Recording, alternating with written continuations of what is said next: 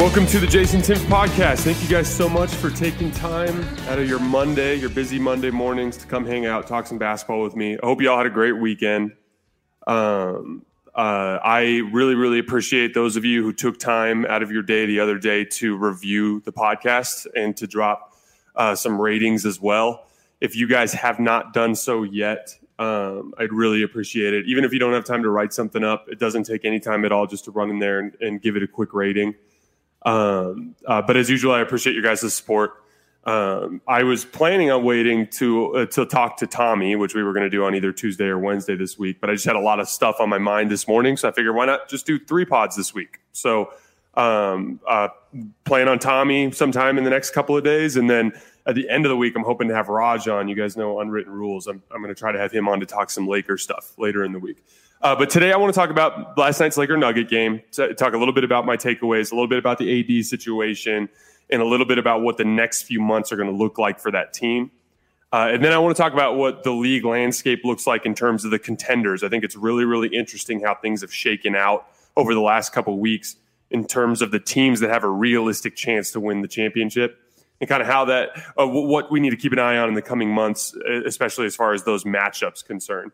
And then lastly, I had some thoughts on, one of the big themes from last night was discussion about, just the way that basketball has changed over the last few decades and, what it means for the league moving forward, especially as it pertains to the palatability of the sport, like how much fun it is to actually watch the game.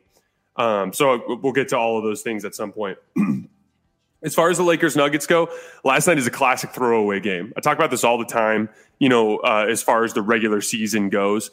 Even on a good day when both teams are healthy and both teams are trying hard, there are only so many things you can take away because there's so much random stuff that can happen in a regular season, whether it's a road trip affecting a team or, one guy's in a particular slump or whatever it may be.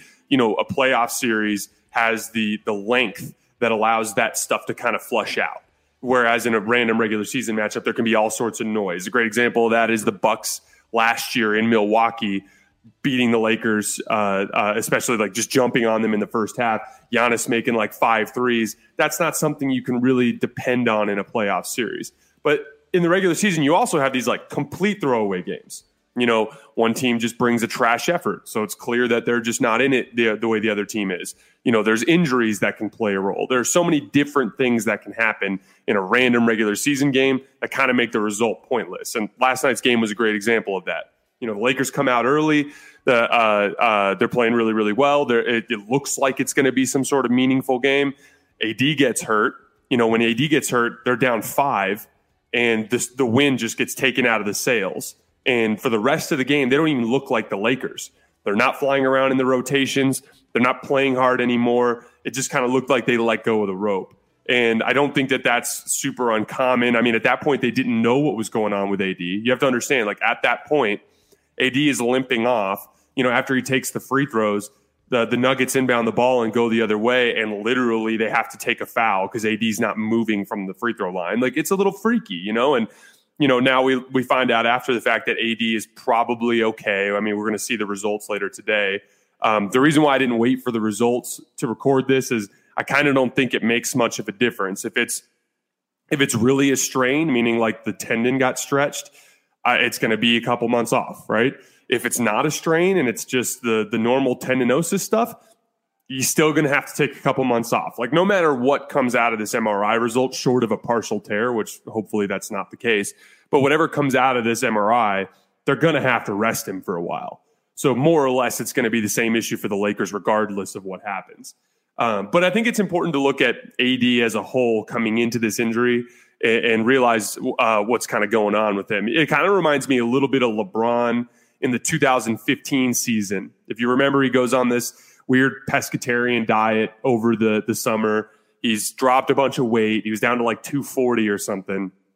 And in the interviews, he's like, "Oh, I'm quicker. The league's in trouble. I'm quicker. This is going to be great." And then he comes into the season, and it's very clear that even though he's lost some weight, he's nowhere near as athletic as he used to be. He's not able to bully people anymore. Then he's got this back spasm stuff. He's barely getting off the ground when he jumps. It just looks like something's wrong. And he was 29 years old. Like it was ridiculous for him to look that way. And so then what ends up happening is he takes a couple weeks off. and just kind of focuses on rebuilding his strength. And then he comes back and looks more or less like the old LeBron. And that at some point, you just got to acknowledge that you're not playing very well, and it's time to get healthy. And I think that's kind of where we're at with AD, because if you look at it, Tim Kranjus was talking about this morning in his little film breakdown he was doing on Twitter. But, I noticed the same thing last night. Like, AD is just not very good right now. Like, forget about like him going down with injury. Before the injury and in the several games leading up to this, like, he'll have some games where he's putting up big numbers just by getting some offensive rebound putbacks and finishing a bunch of stuff around the rim. But this is not the same guy that we saw in the bubble. He can't shoot anymore, or at least nowhere near as well as he used to, nowhere near as confidently as he used to. He's not very quick. He's not beating people off the dribble. He's just having a bad year. And I don't think it's his fault. I think it is health related. But let's acknowledge what it is. AD went from being, the second or third best player in basketball, coming out of the bubble last year, to now he looks like the 15th best player in basketball. And it's health related. So sit his ass down, let him get healthy. Don't even mess around with this at this point, because you're going to absolutely need him at some point in order to have any chance of winning the title. And I talked about this morning, but of all of the teams, we're going to talk about this in a minute too with the contenders. Of all of the teams that are in contention for a championship, none of them are capable of withstanding an injury to one of their core star players. That's just the reality of the situation. You just can't. The league is too talented. I mean, I use the 2019 Warriors as an example. That's the most talent that has ever been put together on a roster, that 2017 to 2019 Warriors. Kevin Durant goes down, they can't win. They get fortunate to catch an inferior team in the Western Conference Finals. They get through. And then they steal a game late in the finals, but they very, very easily could have lost in 5. That team wasn't the same when they lost their stars. And that's just a harsh reality of the way the league works. Health is ultimately the most important thing. And at this point, all that matters is getting AD healthy, even more so than the seeding. And the Lakers kind of have a luxury here because of their home court advantage situation. I talked about this last night. I don't think people are fully aware of how quickly the whole, optics surrounding coronavirus are about to change, because the way that this vaccination plan goes down, you might think it's going to take forever for the world to get vaccinated. That's true. It's going to take like a year for the entire world to get vaccinated, but they're going to vaccinate all of the elderly people, all of the people with chronic health conditions first. So realistically, within the next month or two, you're going to see death rates fall to almost zero. They're going to plummet way, way, way, way, way down. We're only seeing a handful of deaths out of each state every couple of weeks. That's my prediction based on just common sense, having to do with vaccinating all of the people that COVID's been killing over the last few months. So as a result of that, when the case numbers dip way down, case numbers are already down like 60% or for whatever from what they were a month ago, deaths are going to start falling down. You know who's going to be the first to jump on that? Rich guys. Rich guys are going to jump on that. So all of these dudes who own these NBA teams, they're going to put fans in stadiums. So you're going to see, I would bet that all 20 playoff teams are going to have some form of crowd. I wouldn't be surprised if some of the more conservative states attempt to really pack the stadiums. It's going to be like a home crowd type of environment all the way around the country come playoff time. The Lakers have the best ability to capitalize on that because they have fans in every road arena. And, even when they get into a potential matchup with the Clippers, they're going to have 7 home games. So as much as seeding matters for other teams, and don't get me wrong, seeding does matter, even just within who you play in your matchups, it matters a little less to the Lakers than it does to the other teams because of their ability to capitalize on their massive fan base and the home court advantage that they'll be able to play with throughout their playoff run. So it just get AD healthy. You can't win without him anyway. LeBron might be able to make this happen, and we're going to talk about that in a second. But at the end of the day, as long as you stay in those top 4 seeds in the West, you're going to be going into Phoenix, and there's going to be a lot of Laker fans there. You're going to be going into Utah. There's going to be some Laker fans there. So it's not the end of the world as it pertains to the home court advantage situation. So let's talk about LeBron because, for starters, if you look back historically, this is something LeBron has done like a half dozen times in his career. If you look back, okay, so you think, 2012, he has to carry the team for an extensive stretch in a playoff run because Chris Bosh goes down with an abdominal strain. 2013 and 2014, You have issues with in 2013 and 2014, you have issues with Dwayne Wade and his knee. In 2014 in particular, Dwayne Wade missed a significant chunk of the regular season. I think he missed like 30 games. So, and then you fast forward, it's like Kyrie Irving and Kevin Love go down in 2015. Kyrie Irving misses like a whole chunk of the season in 2016 at the start of the year because he's still recovering from the knee situation. 2018, Kevin Love misses, I think, 20-something games as a result of, I think he was having, I can't even remember what his problem was, but I think it was lower body, some leg injury. But Kevin Love missed a bunch of games in 2018, and LeBron had to carry the team for extensive stretches. So point being, LeBron has a lot of experience dealing with this kind of thing. And if there's one silver lining, his team is right now, as currently constructed without AD, is better than some of those teams. They've got a lot of youth. They've got a lot of athleticism. They're still very good defensively. As I keep saying, everyone wants to pretend the defense is all about Anthony Davis, and he's important to that. But that's not the only reason they defend. They defend extremely well with their guards. They defend extremely well with their rotations and their focus and everything. It's a very good defensive team with or without AD, and the numbers show that for the record. But essentially, LeBron is going to have to carry this team for a little while, for a couple months. You know, there's going to be roughly 30 games here where he's going to have to kind of float them in the standings. That's worst case scenario if AD's out for a couple of months. I mean, maybe it'll be better than that. But assuming the error on the side of caution and he misses a couple of months, LeBron's going to have a big workload. And the good news is, and I tweeted this last night, the silver lining, LeBron didn't play particularly well last night. He was another guy who his kind of defensive effort slipped quite a bit after the AD injury, just like everyone else's did. LeBron looks amazing physically. In 2018, he was having one of his most ridiculous athletic seasons that we can remember. If you guys think back to that point, like he had that crazy dunk on Nurkic that literally looked like he was back in his old Cleveland days. You know, in the playoff run, he was like throwing lobs off the glass to himself, cutting back door and doing like double pump reverse dunks and crazy stuff like that. LeBron was a ridiculous athlete in 2018. He goes to the Lakers and he's still athletic. He had some athletic plays, but there was a discernible gap, in his athleticism in 2019 and 2020 compared to 2018. He still was incredible. I mean, the man won a finals MVP and was second in MVP voting, but he didn't quite physically look the same. He was relying on a little bit more of his old man game, passing the ball extremely well, analyzing the game with his brain, low post stuff, all of this like, below the rim type of stuff. You're still getting dunks. I'm not saying he completely fell off a cliff, but there was a discernible gap. Well, the last two games in particular, he's had several plays where he looks like 2018 LeBron again, which is deeply confusing, but it is what it is. There's the backdoor cut against Memphis. Marc Gasol throws him the ball. He's got a tomahawk dunk that looks like the one he had in the 2017 playoffs against the Raptors.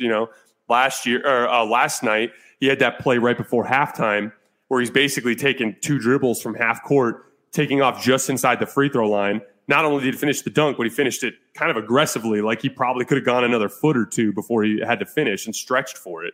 Like he physically looks better than he has in the last several years.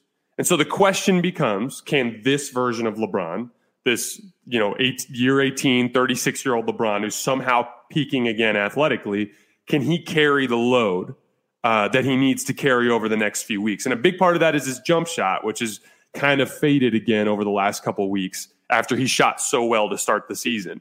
But as long as he stays healthy, doesn't get banged up a little bit and lose a little bit of that burst that he has, LeBron looks primed to be able to handle this elevated workload over the next couple of weeks or potentially next couple of months. And so that's something to be optimistic about. But at the end of the day, it's going to come down to LeBron playing like that, really, really good shooting because they haven't shot the ball particularly well as of late, and then getting their defensive mojo back, which for the record, they've had back at stretches. Second half against Memphis, they looked really good. A couple weeks ago, they looked really, really good against Denver and Boston and Atlanta. So it's still there, but as long as they can kind of replicate that over the next few weeks, and as long as LeBron plays pretty well, and as long as they make shots, they should still hang around near the top of the standings. The Utah Jazz are still coming into a stretch here with a bunch of really tough games. The Jazz and Clippers play each other twice here in the next week. If they split that helps in the standings. So chances are, And then Paul George is having some health issues too. So chances are the Clippers and Jazz are going to be dealing with some similar issues to what the Lakers are dealing with over the next few weeks. So nothing particularly to worry about.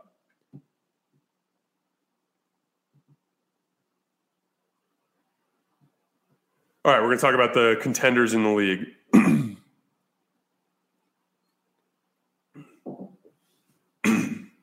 So the interesting thing about this season is, like, with everything that we learned about the Lakers' offseason acquisitions, Dennis Schroeder, who's struggling a little bit, but has been an obvious upgrade over Rondo. Montrezl Harrell, who struggled defensively to start the season, but has been playing a lot better recently defensively, and is still one of the biggest mismatch, abusers that we have in the league. And with how well LeBron was playing, it was very possible that the Lakers could have come into the season and been kind of a juggernaut, just started running people over. That was always an option here. And ironically, AD's struggles and his injuries have kind of leveled the playing field. And it's been interesting because we kind of came into this season thinking the Lakers would run away with it. And now, by my calculations, there are 6 teams that are very much in this. And with as poorly as AD's been playing, unless he can somehow replicate his bubble performance by getting healthy in the next few months, it looks like the Lakers are kind of just another team in the pack right now. But the other teams I have in that list are the Clippers, the Nets, the Jazz, the Suns, and the Sixers. Really quickly, Clippers, I think, are more or less the same team from last year, but I think the team from last year was really good. They just had a catastrophic collapse as a result of some flaws in the way that they're constructed. I personally still think those flaws are there. If you ask Clipper fans, they'll disagree with you. They'll tell you that Ty Lue has fixed things. They'll tell you that they're moving the ball around more. They'll tell you that they're running the triangle. They'll tell you that Nick Batum has solved all of their basketball IQ issues, as well as Serge Ibaka. To me, it's more or less the same issue. At the end of these playoff games, when things really bog down, you need to create high quality shots, not just for yourself, but for your teammates over a large sample. If it's 4 minutes to go in a game and the game is tied, it's not, can I hit one turnaround jumper? It's, can I create 8 quality shots over the next 4 minutes? Can I create 10 quality shots over the next 4 minutes? Like, you have to create a lot of quality offense. And in those situations, it helps to have a good mix of guys who can create easy shots for their teammates in addition to creating isolation shots for themselves. And I just think that there are better teams than them in the league in that regard. That said, they still have all of the boxes checked outside of that, which automatically makes them a tough potential a team that could potentially go on a run and win it all, especially considering all of the teams are flawed. The Lakers, a team that appeared flawless, now have a gaping flaw, which is Anthony Davis is either a shell of himself or potentially could not be available in the playoff run. So that's the flaw that levels the playing field. Moving on to Brooklyn, I've talked at length about these guys, so I don't want to dive into it too much, but I more or less feel the same way. They're never going to have a problem scoring. That's not the issue. However, over the course of a playoff series, everyone was talking about this against the Warriors. How do you guard this team? How do you guard this team? You can't. You can't guard any of the really, really good teams. They're going to find a way to score, the teams that are at the top of the league. The question becomes, what kind of shots are you getting when things really bog down and people start to wear down? That's the key difference. So, it's one thing to try to stop Kyrie Irving, James Harden, and Kevin Durant on a random Tuesday night when they come to town. In a regular season where they're playing less minutes, where they're not playing as much defense, and their legs are feeling really, really good.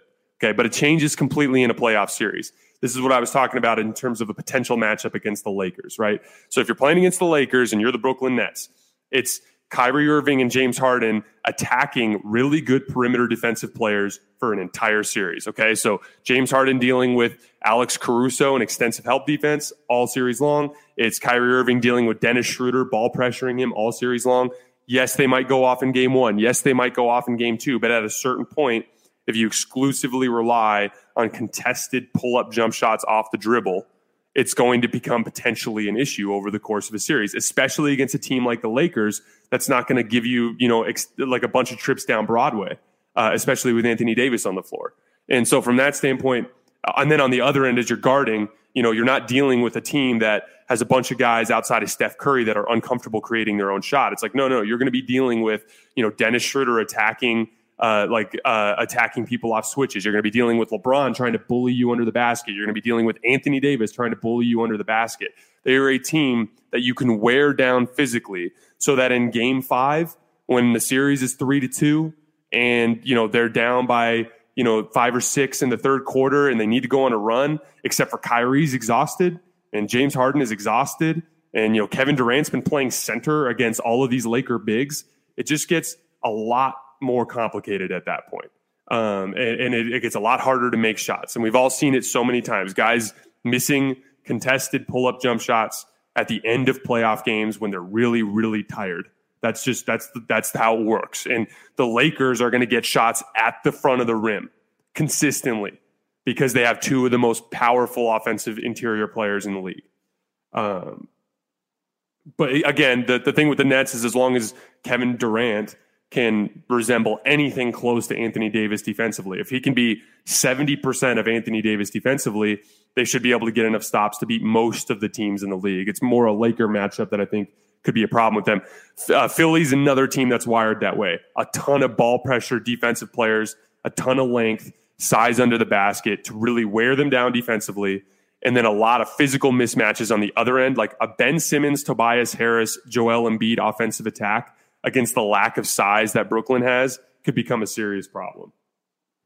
The Jazz, I think, are the weakest of all of the contenders, the 6 that I listed. The thing with the Jazz is, I always talk about 3 things that you need in order to contend for a championship. You need to be an elite defensive team, which I believe the Jazz are. You need to have offensive versatility, and then you need to have alphas that can step to the biggest stars in the league. Those last 2, for me, with the Jazz are a little iffy. Donovan Mitchell certainly can, and we have seen him step up to Jamal Murray in a playoff series. We've seen him step up to Russell Westbrook in a playoff series. The question becomes, can he step up to the elite tiers of stars in the entire league? Can he be in a close game, in a late playoff game, against a guy like LeBron, against a guy like Kawhi Leonard, against a guy like Chris Paul, who's been there so many times? Can he be in those situations, and can he be the better player on the floor? Yes, he can. That's why he's in the contender list with the rest of his team. But I feel less confident about him in that regard than some of the other guys he's going to be going against. As far as offensive versatility, I actually worry about them a little bit more in that respect, because their entire offense is kind of predicated on this drive and kick attack with Mitchell and with Mike Conley. This idea that you put extensive pressure on the basket with pick and rolls with Rudy Gobert, where he's bringing some above the rim gravity, and you're driving, with these really aggressive dribble drive guards with Conley and Mitchell. And then you basically get the defense in rotation, and you have 3 really, really good closeout guys. I always talk about the best closeout guys are guys who can shoot and guys who can make really quick decisions with 1 or 2 dribbles. This is why I love KCP so much on the Lakers. If you leave him open, he's going to make shots. And if you close out too hard on him, he's just going to rip through to his right hand. If the help doesn't come, he's going to take off his left leg and he's going to finish around the basket. And if he gets cut off, he can make the next pass. Well, they do that with guys like Royce O'Neal, guys like Bogdanovich, guys like Joe Ingles, guys who can make really simple reads off of closeouts. So that all sounds great in theory, but it lacks some versatility. They don't have a guy that they can consistently go to in the low block to get a basket. They don't have a guy who can score from all 3 levels consistently. Most of it is just dribble drive from the perimeter in pick and roll or in isolation from 2 guards who like to get all the way to the basket or take pull-up threes. So there's a little bit of lacking versatility there, which makes me a little bit less confident in them as compared to some of the other teams. The Suns are a team that I actually feel is way more dangerous than Utah is. And to be clear, the Jazz look great. In terms of the way they've been playing and the way their record has shaken out to this point in the season. I just think it's a little bit more kind of like a Milwaukee Bucks from last year thing. They've got like a chipper shredder set up, this machine, this system, and they're playing so hard that teams are running into it their first time and getting their butts kicked. But it's a little bit easier to deal with when you can game plan for them several times in a row. That's what I think will be interesting to see in a playoff series. But as far as the Suns go, in those boxes I just said that they need to check, they're a top 5 defense in the league, okay? And recently, they've been better than that. They have 2 alphas that can step up to most of the players in the league. Like Devin Booker, I think, is someone I'm a little more confident in than Donovan Mitchell in a playoff series. I know he doesn't actually have the reps yet, but eye tests would tell you, given how gifted he is as a 3-level scorer in his history of making big shots against big teams in the league, hitting game winners against Golden State, hitting game winners against the Clippers. He's an extremely gifted alpha in that regard. And then you got Chris Paul, who can absolutely step up to the biggest stars in the league. So I've got two guys that will not be scared in these big moments. And then last but not least, they have a lot of offensive versatility. They can run extensive pick and roll with Booker and extensive pick and roll with Chris Paul. They can get DeAndre Ayton involved. Devin Booker can play in the low post against size mismatches against guards, and he can score from there. Chris Paul can just run basic action to get switched onto a big, and he can attack a big in isolation. There's a bunch of different wrinkles to their offense that don't exist for a team like the Jazz, in my opinion. So they check all those boxes. They're the ones that have, they scare me more than some of these other teams in the league. And then last but not least was the Sixers. So everything with the Sixers is predicated on Joel Embiid. He is an alpha that can step up to anybody in the league, even more so than Booker and Chris Paul. Like, that guy has an extensive history of going toe-to-toe with really, really good players at the end of games. In addition to that, I think even though the numbers don't necessarily say Philly is that good of a defensive team, I believe they are. I think a lot of their defensive metrics have come from playing in the Eastern Conference against some bad teams and giving up some shots. Joel Embiid missing some games. But the reality is that they have on paper what should be a really difficult defense to score on. You've got this elite rim protector in Joel Embiid. He's not fantastic on the perimeter, but he's okay. Ben Simmons might be the best defensive player in the league. Tobias Harris is more than okay. Matisse Thybulle is like a legitimate problem. They have a lot of defensive talent on the wing that can really, really be kind of oppressive in a playoff series. So you've got that. Ben Simmons is a playmaker who can create easy shots for his teammates, but also because he's next to Embiid, you don't need him to be the most amazing isolation scorer in the league, kind of masks that flaw for you. So on paper, they make a ton of sense. And in terms of the Eastern Conference teams, they are the team that I think has a really good chance of beating the Brooklyn Nets unless they can get a really good buyout guy in the center market, which I'm not sure is going to be available. But the bottom line is, if you look at all those teams, it's interesting how it shook out. Like I said, Lakers looked like they were going to be this runaway team. Anthony Davis's injury just completely opens everything up. And the emergence of the Suns and the Jazz as bona fide contenders has made this whole thing very interesting. I talked a lot about how seeding matters in the Western Conference because you want that one seed so you can avoid the Jazz and the Clippers in the second round. Well, it may not matter if you get the one seed and you get Phoenix, and I think Phoenix is every bit as good as Utah. And potentially has the ability to upset any of those teams that we mentioned. But the bottom line is they all need to be healthy. Paul George needs to be healthy. Like, Chris Paul needs to stay healthy. He's got a history of that kind of stuff. Anthony Davis needs to get healthy. Health is going to be the big determining factor. Even Mike Conley for the Jazz has been hurt a lot as of late. So, health is going to end up being the biggest thing that these guys got to prioritize.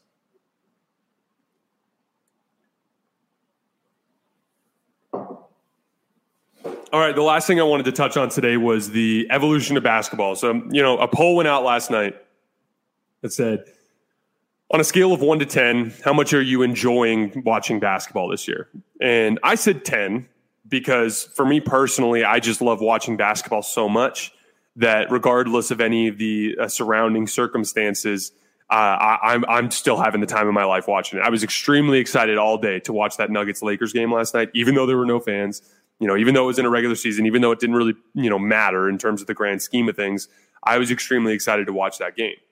Now, some of the interesting points that people brought up were, the lack of fans and how it's making it so that the games are lacking energy. The fact that the players just kind of seem like they're showing up to work rather than doing anything that they really truly care about, which I also think is related to fans. And then one of the biggest things that was brought up was the idea that the quality of basketball has changed as a result of the game kind of evolving into this, 3-pointers and layups kind of thing. And, I think I understand that from the standpoint of like it lacks some of the, the dynamic nature of older forms of basketball where each offensive possession looked different, right? Like sometimes you're running plays to get guys coming off of curls, a la like Rip Hamilton kind of thing. Sometimes you're dumping it down in the low block to Al Jefferson and he's working on the post. Sometimes there's pick and roll, sometimes there's guards isolating people. There's all sorts of like variety in the offense. And some of that variety is gone. It's true, especially with particular teams. And I think that that's fair criticism of the league. However, I do think one of the important things that is getting glossed over there is the overall skill level has improved as well. So even though there was variety in the type of offense that you would see 10 years ago, I think the overall skill level, the things that basketball players are able to do with the basketball now has improved. And that's kind of canceled out some of that stuff. And then most importantly, as it pertains to what will happen with the game of basketball, everything to me, in my opinion, is about some sort of innovation and then a reaction to that innovation, right? So this three-point shooting thing is an innovation.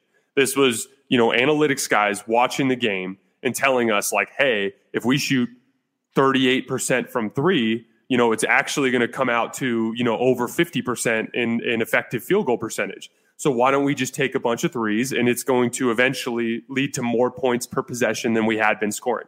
And that has happened. And for the record, it has worked because offensive ratings are peaking, especially in the last few years. Offensive ratings have always hovered, between the low 100s up to like 108. It was 108 in the 80s. It was 108 a few years ago. But then just suddenly, recently, it's gone up over 110 points per 100 possessions on average for a team, as evidence of the three-point shot really starting to finally impact offense. But the flip side of that is, as has happened every single time, the league adjusts. Okay? So one of the big reasons why post-up offense doesn't work as well as it used to is because teams have figured out how to guard post-up offense. Why? Because 10, 15 years ago, that was half of offense in the league, dumping the ball down to the low block to your best low post player and letting him go to work. And teams just kind of figured out how to guard it. And there are still a handful of post-up players in the league right now that can have success doing that. But there's a lot of, like, the post-up player was not eliminated by efficiency concerns having to do with the three.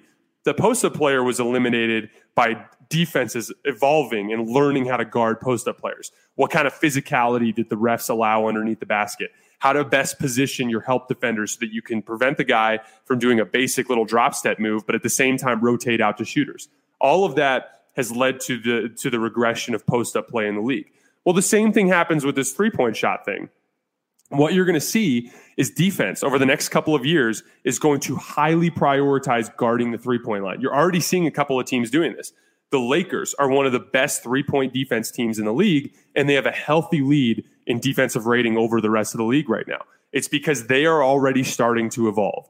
The Lakers are telling you, we are going to take away the three-point line. And as a result of that, it's actually leading to teams not scoring as much against them as they do against other teams in the league. And so that's kind of the evolution. What you're going to see is all of the teams in the league are eventually going to prioritize taking away the three-point line.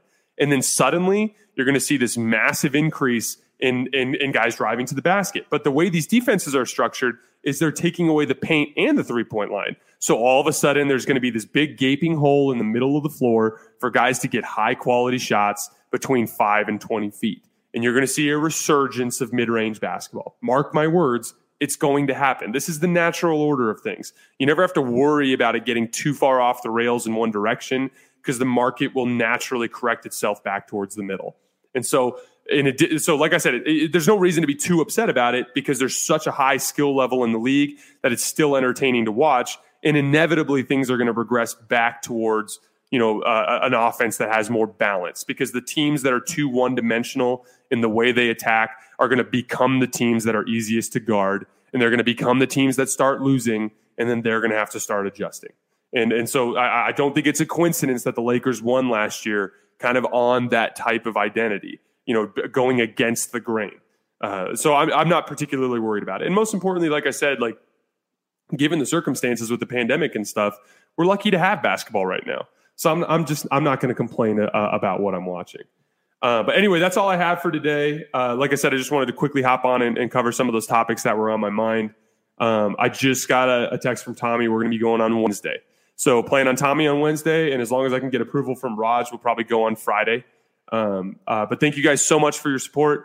Like I said, if you haven't done so yet, just drop me a review, drop me a rating on the podcast. It means the world to me. It helps get this ball rolling. So I really appreciate you guys. Enjoy the rest of your week. Good luck, and I'll talk to you later.